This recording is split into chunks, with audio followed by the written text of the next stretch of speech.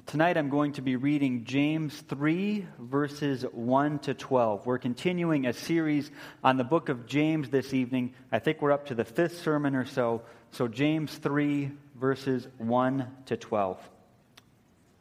Not many of you should presume to be teachers, my brothers, because you know that we who teach will be judged more strictly. We all stumble in many ways. If anyone is never at fault in what he says, he is a perfect man, able to keep his whole body in check. When we put bits in the mouths of horses to make them obey us, we can turn the whole animal. Or take ships as an example. Although they are so large and are driven by strong winds, they are steered by a very small rudder wherever the pilot wants to go. Likewise, the tongue is a small part of the body, but it makes great boasts. Consider what a great forest is set on fire by a small spark. The tongue also is a fire, a world of evil among the parts of the body. It corrupts the whole person, sets the whole course of his life on fire, and is itself set on fire by hell. All kinds of animals, birds, reptiles, and creatures of the sea are being tamed and have been tamed by man, but no man can tame the tongue. It is a restless evil, full of deadly poison. With the tongue we praise our Lord and Father, and with it we curse men who have been made in God's likeness. Out of the same mouth come praise and cursing. My brothers, this should not be. Can both fresh water and salt water flow from the same spring? My brothers, can a fig tree bear olives or a grapevine bear figs? Neither can a salt spring produce fresh water. We're also going to read a little bit from the Heidelberg Catechism this evening. This is one of the documents that helps to define what we as a church believe. This evening we're going to read a question and answer that helps us understand one particular part of the Lord's Prayer. I'll read the question, then I ask that we all read the answer together. What does the first petition of the Lord's Prayer mean? Hallowed be your name, peace. Help us to truly know you, to honor, glorify, and praise you for all your works, and for all that shines forth from them. Your almighty power, wisdom, kindness, justice, mercy, and truth. And it means to help us to direct all our living, what we think, say, and do, so that your name will never be blasphemed because of us, but always honored and praised. Well, for those of you who don't know, I have two young boys at home. One is 3, and my other son is 5. So we spend a lot of time at our house talking about cars and planes and ships. And one of the big obsessions at our house the last few months has been World War II ships. In fact, when I told my boys what I was going to talk about this evening, my older son David told me to tell everyone tonight that if you want to learn more about ships, talk to him after the service. So there's your invitation for later. But anyway, for now, at a certain point in World War II, the United States was sending dozens and hundreds of ships across the Atlantic Ocean to bring supplies to England. And the German Navy obviously didn't want this to happen, so they adopted all kinds of strategies to discourage those convoys and to sink the ships. And one of those strategies was to send out battleships and other large ships of war to attack and to sink these convoys. And the most famous of these ships was the Bismarck. I think we should have a picture of it so you can take a look at it on the screen, though it's hard to get a sense of the scale of the thing from that picture. But it was one of the biggest battleships of its time.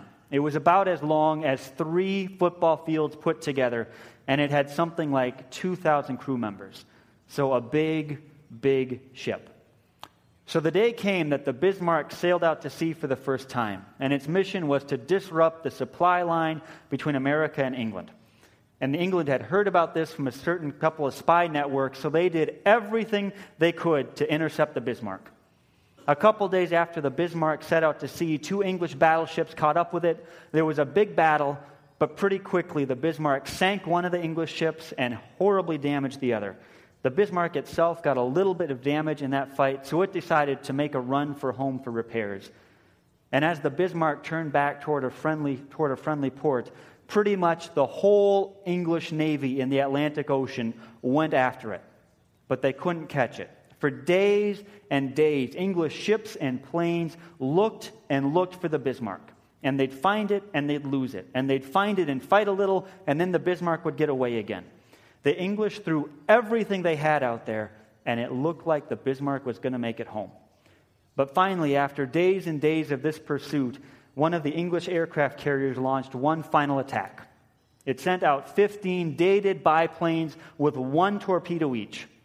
And most of those torpedoes, when they found the Bismarck, they missed. But one of them hit the Bismarck in the stern and damaged both its rudders. Now, the Bismarck's crew managed to repair one of the rudders, but the other rudder jammed sideways. Now, a ship with a rudder jammed sideways can't control where it goes. So the Bismarck, which was only a few hours from safety, was suddenly stuck in a long left turn, and it circled back around and headed straight for the English Navy that was coming after it. The crew did everything they could to make repairs, to fight off the advancing English ships, but it pretty quickly became clear that the fight was hopeless. Several English ships closed on the Bismarck. They hit it with hundreds of shells and several torpedoes, and in the end, the Bismarck, the mighty, mighty Bismarck, sank into the abyss of the sea. This was a ship that had sunk several other ships, and it had evaded a whole Navy's pursuit for days.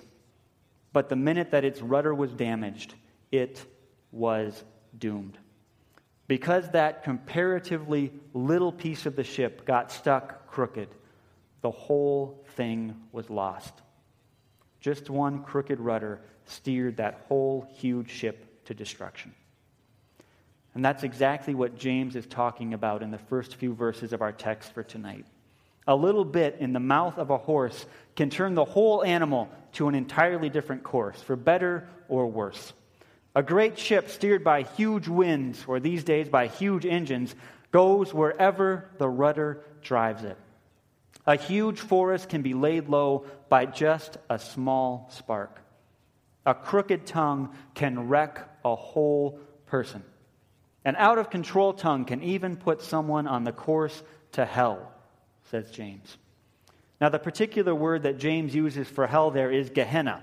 And in the time of James, Gehenna was an actual place, a valley outside of Jerusalem. In fact, it was basically the garbage dump for the city. So people would bring their trash out to this valley, out to Gehenna, and they'd set it on fire and they'd leave it there. So this was a place that was always full of garbage and burning rubbish. Someone who doesn't have control of their tongue, says James, can so easily turn their lives into burning garbage. In a sense, James is not so concerned with the tongue itself as with the effects that a tongue gone wrong can have on the whole person. Someone who lies routinely almost always ends up getting caught in the web of their lies. Someone who's always bending the truth ends up losing the ability to recognize what's really true and what's not. Someone who gossips about others ends up with nasty stories being spread about themselves. Someone who verbally abuses others often ends up alone and lonely. The untamed tongue can corrupt a person, set the course of their life on fire, and in the end make their life just flaming rubbish, destined for the garbage dump of Gehenna. The untamed tongue does terrible things and is a terrible thing. And as we continue through our text, in verse 9, James goes from talking about the untamable tongue to talking about the double-tongued. With the tongue we praise our Lord and Father, and with it we curse men who have been made in God's likeness. Out of the same mouth come praise and cursing. My brothers, this should not be. Can both fresh water and salt water flow from the same spring? I don't know if you caught it earlier, but the Bismarck actually had two rudders. And after the torpedo hit it, the sailors managed to repair one, but the other stayed jammed. And because of just that one broken rudder, the ship could only steer crooked. It didn't matter that one was pointed straight on toward where they wanted to go. The fact that the other rudder was jammed sideways set the whole ship on a course to destruction. So even if we use our tongue in the right way sometimes, Even if our tongue sometimes points us in the right direction and sometimes doesn't, that's not good enough. If you mix fresh water and salt water, if you have a freshwater spring flow together with a saltwater spring, all you end up with is salt water. A salt spring, a place that's bad at its very root, can't give out fresh water. It's just not possible. Bad speech corrupts good speech. And so says James, if we mix up praise of God with slandering people, the whole thing is still not right.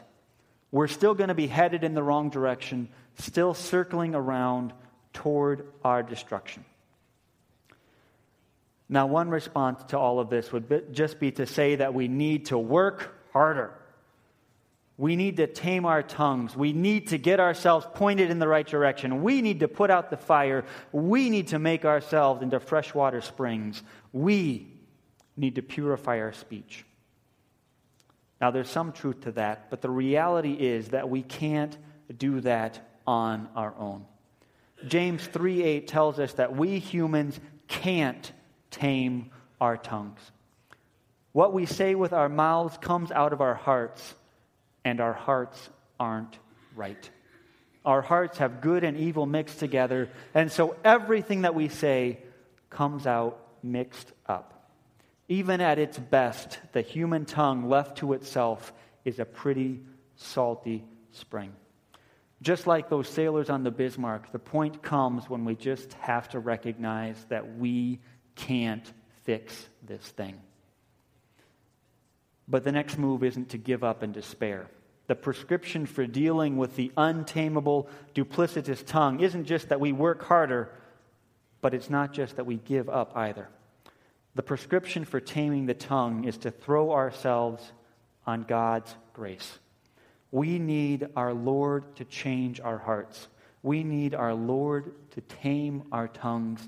We need our Lord to cure us of our double talk. Like the Heidelberg Catechism says, when we pray, "Hallowed be your name" to our Lord, part of what we're doing is asking God to make us able to hallow His name.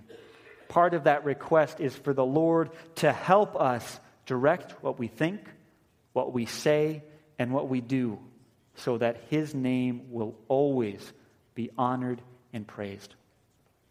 When we set out to change our ways, when we set out to tame our tongue, the first words that we need to pay attention to are the words that we bring to our Lord in prayer.